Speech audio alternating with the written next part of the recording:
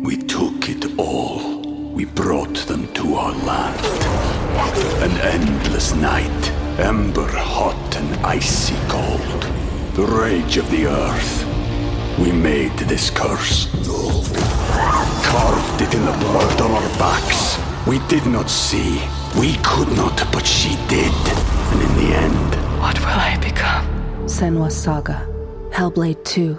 Play it now with Game Pass. Greetings, Tarnished, and welcome to this week's episode of the Elden Archives, a FromSoft lorecast from the Robots Radio Rocket Club. I'm Gatsu. And I'm AK Spartan. And we're here to talk about the Shattering of the Elden Ring. Now, we wanted to be specific with what exactly we were discussing this week. I know personally, the Shattering can also be used to refer to the Shattering War. They got super confusing for me when I was playing the game, and just the general history of the land between.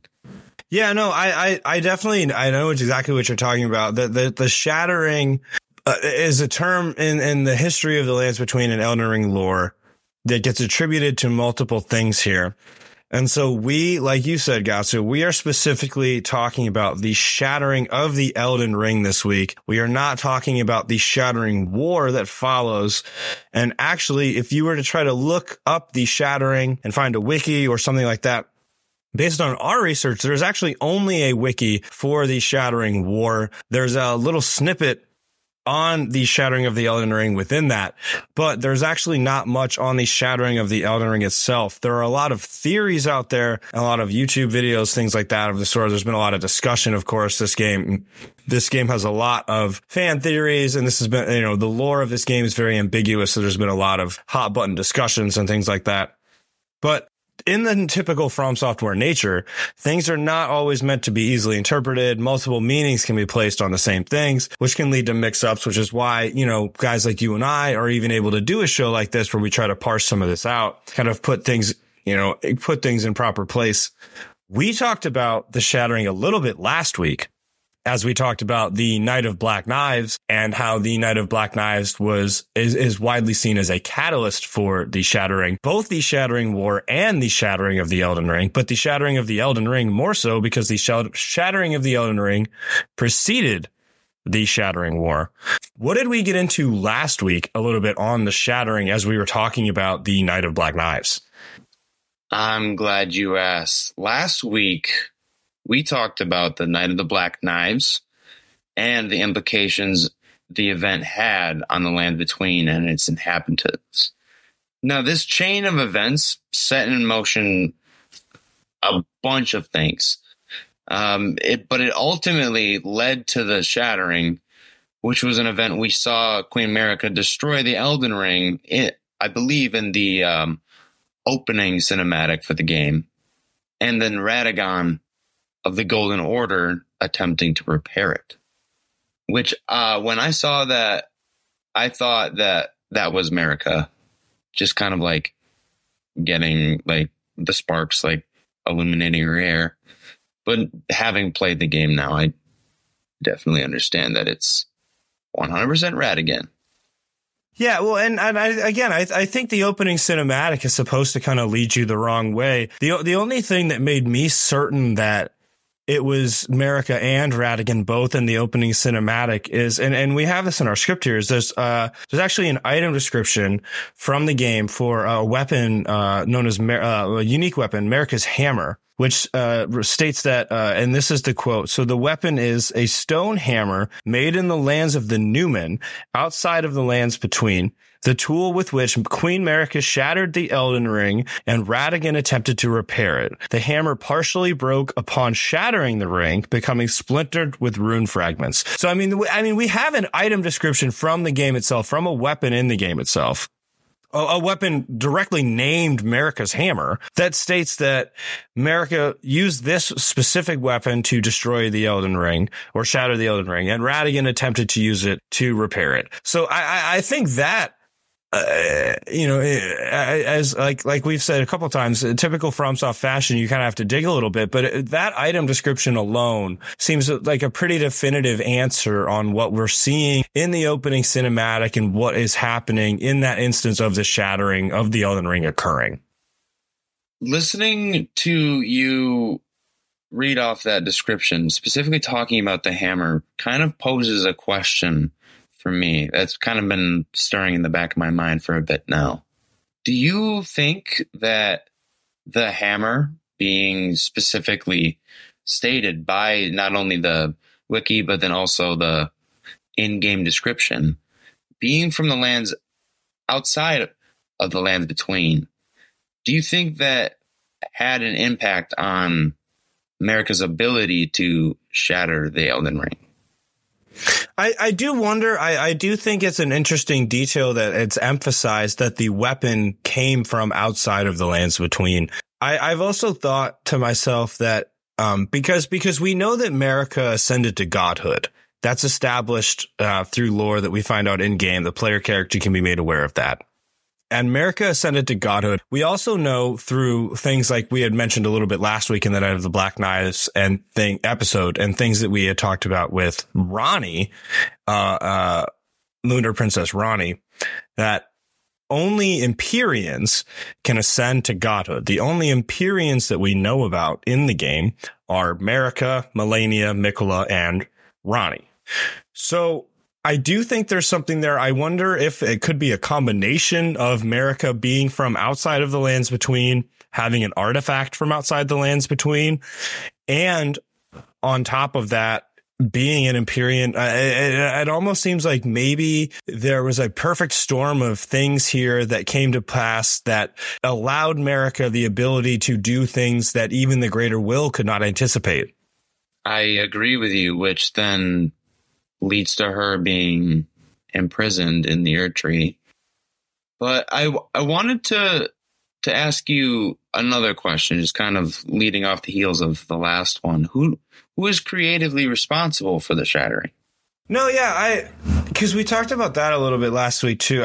We made a big point in the Night of Black Knives episode to establish that we both thought that the Night of the Black Knives was written and created by, or creatively orchestrated by George R.R. Martin, and we also thought that the Night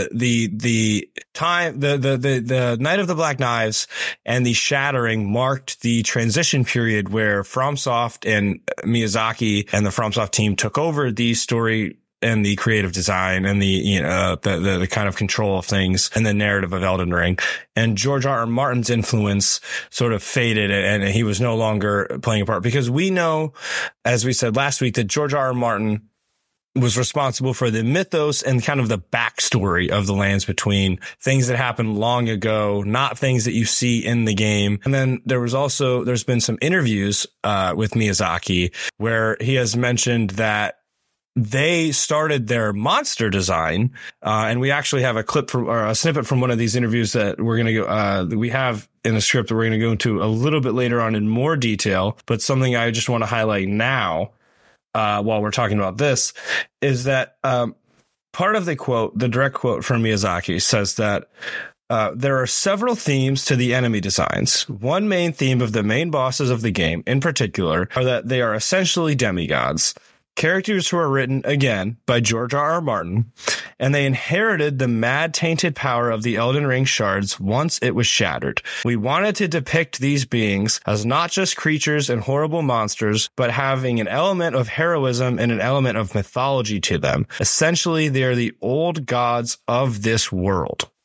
I think that just the fact that Miyazaki has so many thoughts on how they took the monster design from the Shattering and tried to base it on what these things, I think that to me indicates that this was the part that From Software became really hands-on with this aspect of the creative design. I definitely agree with you. There's a definite shift from the story between George R.R. Martin in the backstory and then the Shattering and the Shattering War, and that's more FromSoft. But I also wanted to kind of touch up on the mythological inspiration too. Okay. Yeah. What are you thinking?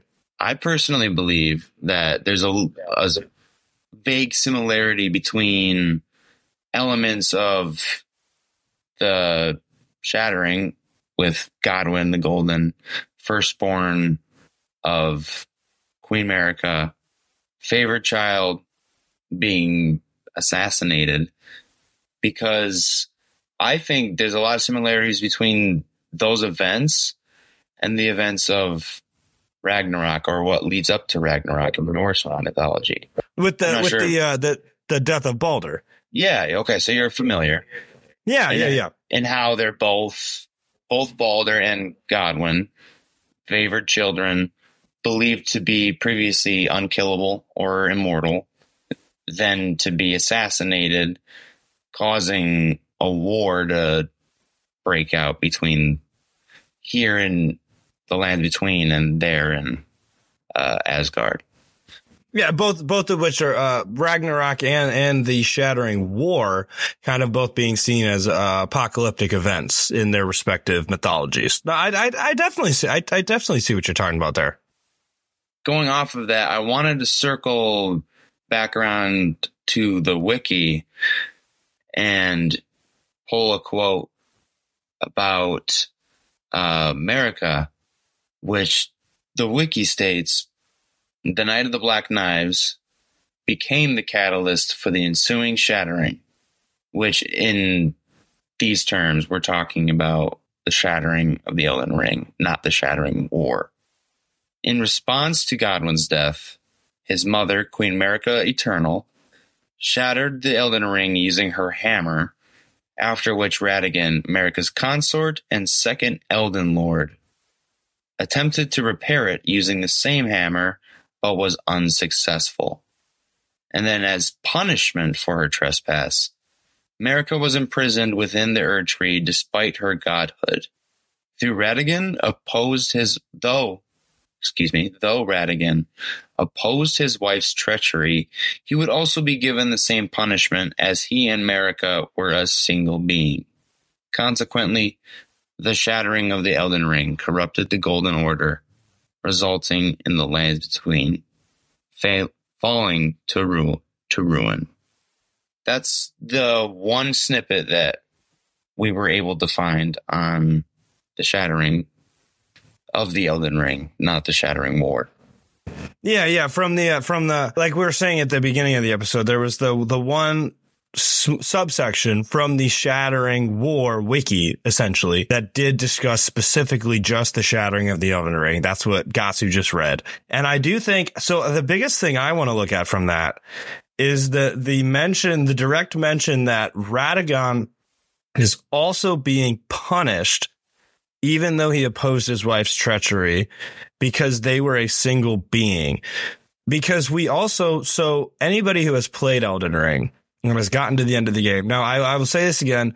Gatsu and I are not worried about spoilers. The game has been out for a very long time, and we are doing a lore dive show. If you are, listening to a lore dive show, you obviously want the lore, you want the stories. You don't want us filtering everything for potential spoilers, especially when, like I said, the game's been out for a pretty decent amount of time now. So I will just say, when you get to the very end of the game, or even halfway through the game, and you have your first chance or, your final chance to approach the Erd Tree, you see Radagon's seal, barring you from entry, or until you reach the Forge of the Giants. You do see Radagon's seal blocking the door. That, coupled with the notion that Radagon is also being punished, makes me wonder and want to ask you, Gatsu, if you think that, because I think, to me, that reads like Radagon is also has almost been enthralled, and he's been forced. And we even see right before the fight with the Elden Beast, Radagon's body itself is turned into the weapon of the Elden Beast. So coupling that with everything I just said, to me, it feels like Radagon's punishment is almost that he's going to be a tool forever. I wholeheartedly agree with you. You almost took the words out of my mouth. I mean, the the scene plays out like this in my head. Radagon and Marika being almost two opposing forces, one wanting separation from the greater will at this point. They've lost faith in its word, its all of it. They want to be separated, so they want to shatter it. The other wants to preserve the Golden Order and serve the greater will. There's a massive conflict inside one vessel, thus creating a split, which you can clearly see they're now two separate, like you said, separate beings, one being suspended, imprisoned and hanging, Marika, and then you fight Radagon at the very end. But he's like fractured. Both are actually fractured and kind of broken, which that raises a lot of questions in my mind, at least. But you do see both of them. So the idea that Radagon is kind of more of the servant of the greater will was taken over by the greater will as, like you said, like a tool, maybe a something vessel of that matter. A vessel. Thank you. I'm just. Technically, maybe we think America's. I'm just messing around a little bit, but. But you, after defeating Radagon, I mean, the Elden Beast comes out of him. So I feel like that's the evidence you need, that the greater will was manipulating Marika through him. No, yeah, I totally agree with you. I definitely feel like we're on the same page here. It's almost like you would almost say that Radagon seems like he's been tainted by the presence of the Elden Beast and the greater will, which kind of brings me to one of the other things I wanted to talk about, because aside from the impact of the shattering of the Elden Ring and the punishments to Marika and Radagon, another outcome of at least in our opinion, of the shattering of the Elden Ring was the dispersal of the shards of the Elden Ring and the tainting of the other demigods. And part of why we believe this is how this went down, because there's a couple conflicting theories online about this. But if you look at the opening cinematic, there's a direct quote from the opening, and this is not the story trailer, the opening cinematic of the base game. And it says, "Now, Queen Marika the Eternal was nowhere to be found. And in the night of the Black Knives, Godwyn the Golden was first to perish. Soon, Marika's offspring, demigods all, claimed the shards of the Elden Ring. The mad taint of their newfound strength triggered the shattering." Now, the shattering at the end of that description, to just be super clear here, in our opinion, is referencing the shattering war. The newfound taint of the mad taint of the newfound strength triggered the shattering war. So just to be very clear here, to me, and I mean, Gatsu, correct me if I'm wrong here, but we were talking a little bit before the show. To me, it definitely seems like the Elden Ring being shattered by Marika, the shattering of the Elden Ring, is what dispersed the shards of the Elden Ring that were later found by the demigods and therefore caused their eventual corruption and led to the shattering war. Yeah, I mean, which also, to kind of complete the quote, it does go on the next line after that. After the mad taint of their newfound strength triggering the shattering, the narrator goes on to say, which I believe is Gideon Ofnir, that's not important, but he goes on to say, a war from which no lord arose. So again, Spartan, I definitely believe it is very clear we're talking about the shattering war here, which, like the quote says, the demigods found, by whatever means, they came across, they claimed the shards of the Elden Ring, which then transformed them into these monstrous malformities that they are now. Not necessarily in appearance, but Well, no, mostly in appearance, honestly. Yeah, I mean, outside of maybe what? I mean, Melania. I mean, Radon has been shaped in appearance, at least to some extent. Rykard has definitely been shaped in appearance.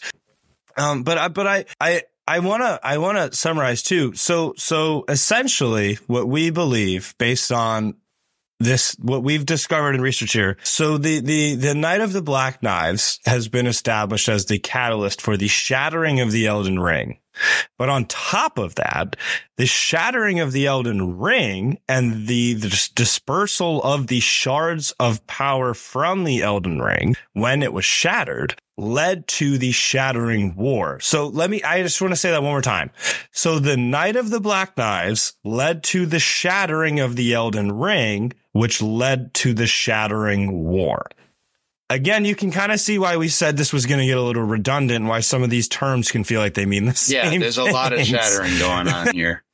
Yeah, well, and actually, I want to go back to one more thing you said earlier, too, because I think as we've established the chain of events that we believe here and things like that, I want to re-hit on that last quote that you made sure that you mentioned about a war from which no lord arose, because I think that is a clear indication to the accuracy of your assessment of the similarity to something like Ragnarok. A war from which no lord arose sounds a lot to me like an apocalyptic event. Absolutely. I mean, it's very clear no one wins from this situation. I think I said last episode, no one got what they wanted from that. The plot of the Black Knives. No one's getting anything that they want in this story. Absolutely. Yeah, you definitely did. I remember you saying that last week. And I definitely think you're right on that, because I think back to a game like Dark Souls 3 and a lot of the NPC quest lines in that game and how that was, or even Dark Souls 2 and just kind of like how, like, that's the From Software way. Like there are a lot of monkey's paws in the quest lines here. There's a lot of thinking you got what you wanted and not actually getting it. There's a lot of thinking that your journey is over and realizing it's just beginning type of things. There's a lot of not happy endings. And kind of going along with that, we mentioned earlier the article that we had found from IGN that some of you might be familiar with. The official title was the big, for anyone that might want to look it up, and we will link this too. We will link this, in the show notes, but, it was the Elden Ring, the big Hidetaka Miyazaki interview, Summer of Gaming. This is from 2021, but this is where we've pulled some of our snippets from for this discussion. And there's a larger quote here. So I've read part of this already where, Miyazaki was discussing how the demigods are the old gods of this world being the lands between and things of that nature and such like that. But there's another part to that quote that I wanted to add.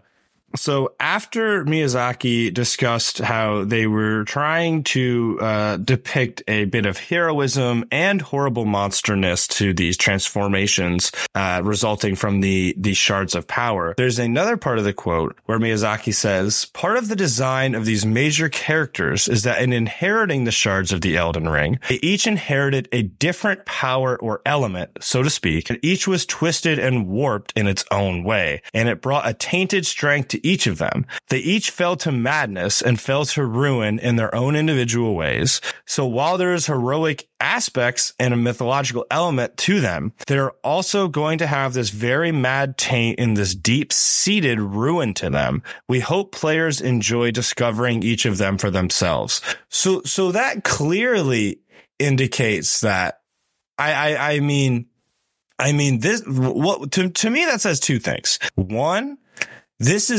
all of these events are clearly happening over, like, anytime I see something like they are the old gods of this world, it really tells me how many centuries are supposed to have allegedly passed between, potentially eons have passed between the events happening in the lands between. I mean, cosmically long time could be passing here. I mean, because like I said, we're talking about old gods of this world, but also the fact that, I mean, it's supposed to be a deep-seated ruin. I mean, by the time that the player character finds these beings, it is supposed to be a deep-seated corruption where the taint that has been established by these shards of power is supposed to be so thorough that they're being described as having fallen to madness.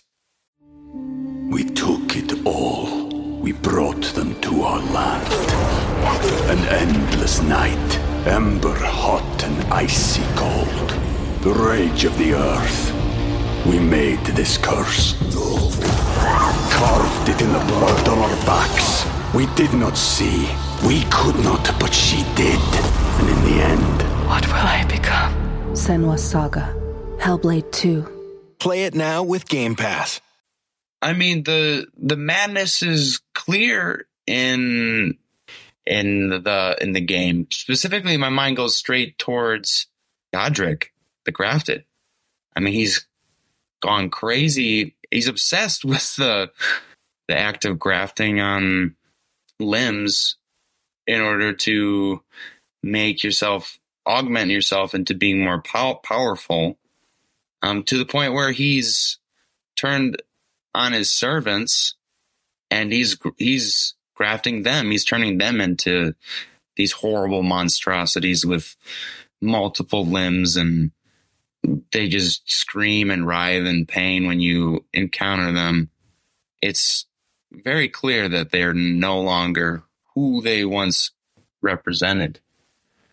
Yeah, I definitely agree with you about Godric. I think the most about Rykard in this situation. I mean, I know that might be the obvious one. But between the opening cinematic with the image of the snake devouring, his head, or what we believe to be his head, and then the boss fight itself, where, we encounter him, in all his snakish glory. I think that, I mean, we really are. I mean, and I like your example with Godric too, because Godric is of the golden lineage, and the golden lineage, which at one point, held the first Elden Lord and Godfrey, also included Godwyn the Golden. The golden lineage has been reduced to such little, power that the highest ranking member of the golden lineage, when our Tarnished shows up, is being described as, a no good country bumpkin by an NPC like Kenneth Haight, because he's so weak that, he can't do anything other than hide out in Stormvale. We can find a gravestone that talks about how he had to sneak out of the capital because he was afraid of Radahn, and then he got absolutely devastated in battle by Melania and had to beg for his life. So the Golden Order has been tainted and crippled. The demigods have been tainted and crippled. And I saw something while I was researching this the other day that really piqued my interest, and I just want to throw it out as we're hitting our topics here, but there's a real chance that each one of these demigods, when we encounter them, is the weakest they've ever been. I 100% agree with you. And while we're still on the topic of Godric, who is the Lord of Stormvale, when you encounter Margit entering Stormvale, he greets you under false pretenses, posing as a different person, because he is in fact Morgott, which you find him all the way in Leyndell, and he's way stronger. But it just kind of solidifies your point. They're not who they used to be. They're all posing and trying to come up with different ways of, in a sense, becoming their old selves. Yeah, they're kind of still clutching to bits of power that might not be there anymore. Exactly. Yeah, okay, absolutely. And so, okay, I have one last question I want to dive into, because it wouldn't be a proper episode about the Shattering of the Elden Ring if we didn't get into a little discussion about what we thought Marika's motivations were, which I think is a really hot button issue. And we've done research, we've pulled theories, but especially for something like this, I really think it'd be good to put our own sauce on it, because I mean, from my perspective, I know we talked a little bit about this last week, but I posited last week, even during the Night of Black Knives episode, that I thought that there was a real chance here that Queen America actually was not only was on board with the Night of the Black Knives, but was on board with the Night of the Black Knives and orchestrated the Night of the Black Knives to ensure that she could get away with and have a justification for the shattering of the Elden Ring. I think, in my opinion, the entire thing was a plot from America to free herself from the influence of the Greater Will. I think that America was the one that was under the servitude of the Greater Will the longest, and the only other clear co-conspirator to the Night of the Black Knives that we have, clear perpetrator, I guess I should say. I shouldn't say clear co-conspirator, because we don't have a clear indication that America was involved. That is my theory. But the only clear perpetrator of the Night of the Black Knives that we know of is Ranni, who also would have a very clear interest in getting rid of the Greater Will and the influence there, which I think America would have an interest in also. So I've laid out what I think, but as we're wrapping up here, what do you think, Gasu? What do you think some potential motivations for the shattering might be from Queen America? I definitely agree with you to a point in saying that America's faith was wavering. It was crumbling as time went on. I mean, it's apparent in the quotes that Melina tells you at the 1st through 4th churches of America, directly from America herself, where you kind of get the sense of her telling the demigods, her children, to be strong, have faith in the Golden Order. If you don't, sorry, you might die. To being eventually of the opinion that she's not so sure that the Greater Will is as powerful as it poses to be. So you get that sense of she's already kind of questioning things. Where I kind of disagree with you, I think that Ranni had this plan, but they didn't necessarily plan it together. Because I think there's a couple, I don't want to say loose ends, but there is the fact that Ranni directly tells you, I'm the one that stole the Rune of Death. I orchestrated this whole thing, and there's no other character, at least in my experience playing the game, there's no other character that tells you outright, I did this. This is my doing. You know what I mean? Well, and that's exactly why I don't think she acted alone, because that's what From Software does. I mean, From Software is never going to tell you exactly what they're doing. That's kind of, I mean, think of how many, just to pull, I'm assuming anybody that's going to listen to an Elden Ring lorecast, at least, maybe not, but probably has some experience with the Dark Souls trilogy. If not, I apologize for this, but if so, just think about how many people were expecting to go to Londor, and how much of that game was pointing to Londor, and how much of that game discussed Londor and the importance of Londor. And we didn't go anywhere near Londor in the DLC. There was nothing that followed up on that. It was a complete false flag. Londor was not relevant at all. It had one ending attributed to it, and there was nothing else there. But if you looked at the lore from the game itself and what they were actually telling you in the edit, Londor seemed super important. I wonder if there's not something there where Ranni, because you're absolutely right. I don't think that there's any question that Ranni and Rykard stole the Rune of Death. I don't think there's any question that Ranni was involved in the Night of the Black Knives. But I look at more of how did Ranni get the idea? And why did Marika see it as such a great opportunity to shatter the Elden Ring after the fact? Because if there's one thing that I will say about what my thoughts on Queen Marika are, because obviously we don't meet Marika in game, but we hear her words a lot. from Melina. And we also hear about things that she oversaw and things that happened under her rule, the different wars and different battles.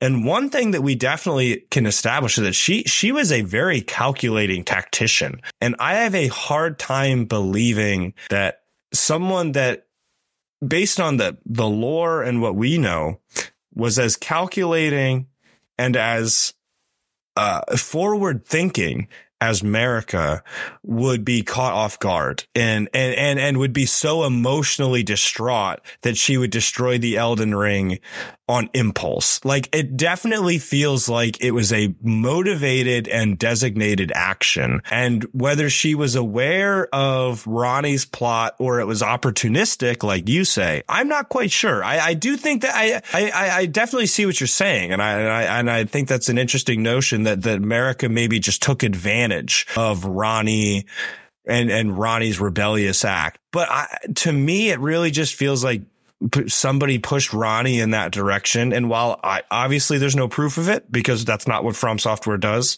to me, I do feel like that was Marika. And I definitely think you bring up a lot of good points. I mean, there's just so many questions that we won't know the answers to, possibly until the DLC comes out, which... Yeah. Well, and we hope that's soon. Oh, fingers crossed. Am I right? Yeah. Who knows with FromSoft, but yeah. But I just wanted to kind of put a nightcap on that thought, put it to sleep by saying, I do think it's possible for Marika to have been distracted because, at least from my perspective, she's been struggling for who knows how long with Radigan being inside of her, two conflicting souls stuck in one vessel. And if you ask me, I mean, that could definitely be a little distracting. No, I definitely think that's a good point there. I mean, I haven't thought too much about Radigan being used as a sort of like fog or like distracting presence, against Marika before something like the Night of the Black Knives or their imprisonment in the Erd Tree. And I think that's a really good point because I think that, I mean, we know that we believe that the Night of the Black Knives led to the shattering of the Elden Ring, which led to the Shattering War. And we know that Marika and Radigan were both punished. And we also know that Radigan was against the Shattering and tried to repair the ring and failed. But we don't necessarily know what Radigan's involvement was before any of this happened and how much of a factor he was in terms of Marika's thought processes, Marika's anything. I think you make a really good point there. Yeah. And we'll never know, at least until the DLC comes out, which hopefully, I mean, fingers crossed it comes out soon. But because I mean, who knows with FromSoft? It could take a bit longer, but I mean, let me ask you this. Before we wrap up, this is not Shattering of the Elden Ring related. This is DLC related, but while we have a couple seconds, let me ask you, do you think that Shadows of the Erd Tree could actually mean that we might be meeting the literal shadows of Malenia and Mikola? Because they are Empyreans, and we know that Empyreans all have shadows. We meet Ronnie's shadow, Blide. We meet Marika's shadow, Malekith. We have not met Mikola and Malenia's shadow. What if Shadows of the Erd Tree literally means the physical beings that are the shadows? I mean, you kind of opened up neural pathways there in my brain. I'd never thought about that connotation when it came to the DLC. I mean, there's a good chance. There's definitely a good chance. You like it? I love it. Because, I mean, when you think about, too, the correlation and the comparison between the Erd Tree and the Halig Tree, I mean, you could almost say that the Halig Tree is kind of like a shadow of the Erd Tree. It's like the opposite of it in a way. Yeah. That's kind of a reflection of it. Mm-hmm. Yeah, no. So I definitely think you're onto something there with that thought. But so I guess my last question then would be: so if we're meeting the shadows of Mikola or Melania, is that a 4-phase boss fight?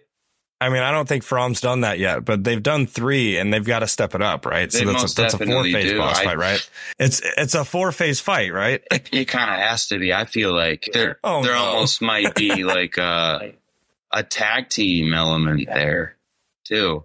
Oh, it's like an Ornstein and Smo 4-phase. It's not only is it a 4-phase fight, it's a 2-on-1 4-phase. Oh boy. Or maybe not necessarily. I could see a situation where you face one of them and then take them down a phase. 3rd phase is 2 of them, and then you have to finish with another final phase. So. Okay. Yeah, no, that would definitely, any of that would be chaotic. I'm not enjoying the thought of a 4-phase boss fight, but we will do it because that's what From expects us to do. Yep. That's what we do as fans. we power through, right? Yeah, absolutely. But with that, no, we're going to wrap it up for this week. We've kind of stopped talking about the Shattering of the Elden Ring. We gave you some thoughts there on some extra stuff. And as always, you can reach us at theeldenarchives@gmail.com. You can send us theories on what we've already talked about, suggestions for future episodes, any general comments you may have about the show. We are also on X. I'm going to keep calling it Twitter when I talk to people, but it is X now. You can follow the show at Elden Archives. You can follow either of us. I am at Elden Spartan. He is at Gatsu995. You can also find us on the Robots Radio Discord. You can hit us up there, chat with us, whatever. There's a lot of communities there that are cool. Don't forget to also check out other shows on the Robots Radio Network, and don't miss our episode next week on Queen America the Eternals. We're going to be diving more specifically into Queen America and things there. And then also next week, we are going to announce our January episode schedule. So we actually haven't finalized that yet, but I know we are both excited to announce that. So other than that, I mean, Gatsu, you got anything else as we wrap it up? No, I think you pretty much about summed it up. This has been an exciting episode for sure. I'm definitely looking forward to next week's episode, which if you any teaser ideas for next month, anything that is on your short list that we might not have eliminated yet from our ideas. My short list? I definitely want to dive a little bit deeper into the story of Ronnie. It's something that I've researched independently on my own outside of this show. As I remember, I did a lot of footwork when doing her quest for the Age of the Stars ending. So I'm just really excited to kind of show off my nerd muscles here a bit and kind of go deep into her story. So I gotta be honest. I think that's a very good idea. I obviously we haven't announced anything for next month yet, but it seems pretty likely that will be on the 4-episode stretch for January. Other than that, that is our time. Thank you all, of course. This has been the Elden Archives, and as always, we will see you all at the foot of the Erd Tree. How well do you know your video game lovers? Have you ever wondered how your video game bays stack up against all the other delectable digital dates? I'm Genesis, the girl whose motto in life is love, laugh, tequila. And on Two Girls, One Ship, we analyze, rate, and review all that the world of video game romances has to offer. And I'm Vervada, the hopeless romantic cat lady and lifelong gamer. But you should know that our podcast centers on character and romance analysis and doesn't shy away from exploring the fun of physical connection. Or from the deep emotional connections built between two characters, using specific in-game dialogue and the overall narrative journey. So join the Two Girls, One Ship shipsters, and remember, beauty is in the eye of the controller.